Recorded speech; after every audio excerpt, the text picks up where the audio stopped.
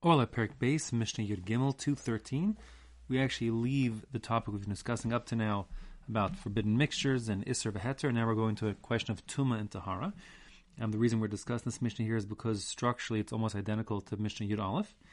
We're talking here, just a bit of background, we're talking here about using oil to soften leather utensils, like for example a shoe. So the shoe is made of hard leather, you want to use oil to soften it. So if you apply tameh oil to the shoe, so the shoe will become tameh, at least midrabanan. The rule is midrabanan, all liquids, and certainly oil, olive oil is tameh as a rishon in all events, midrabanan, and midrabanan also, there's a separate din that tameh liquids are able to be matama kalim, to make them into a sheni.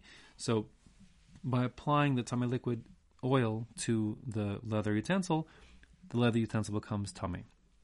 Now, even if you put it in the mikvah and make the leather utensil tahor, let's call it a shoe, so then when you put the shoe on and you wear it, presumably some of the oil that was embedded in the shoe now leaks out. It's pressed out as you wear the shoe.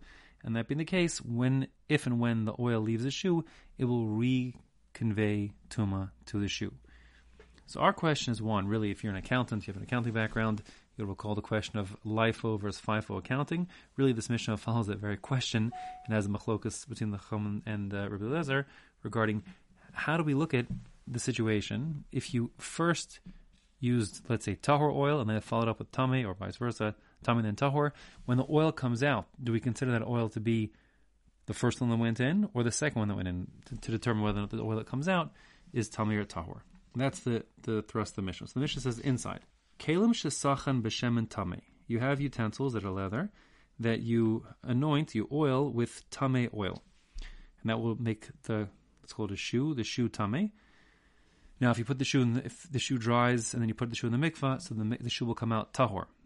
And then v'chazer v'sachan shemen tahor, you apply more oil. This is tahor oil. So the shoe now is totally tahor at the moment.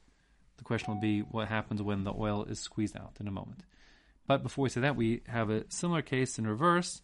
Shesachan b'shem. What happens if first you apply oil that is tahor, and then once it's dried, you wipe it down, v'chazer v'sachan b'shem and tameh, then you apply a second layer coating application of oil. This is tameh oil.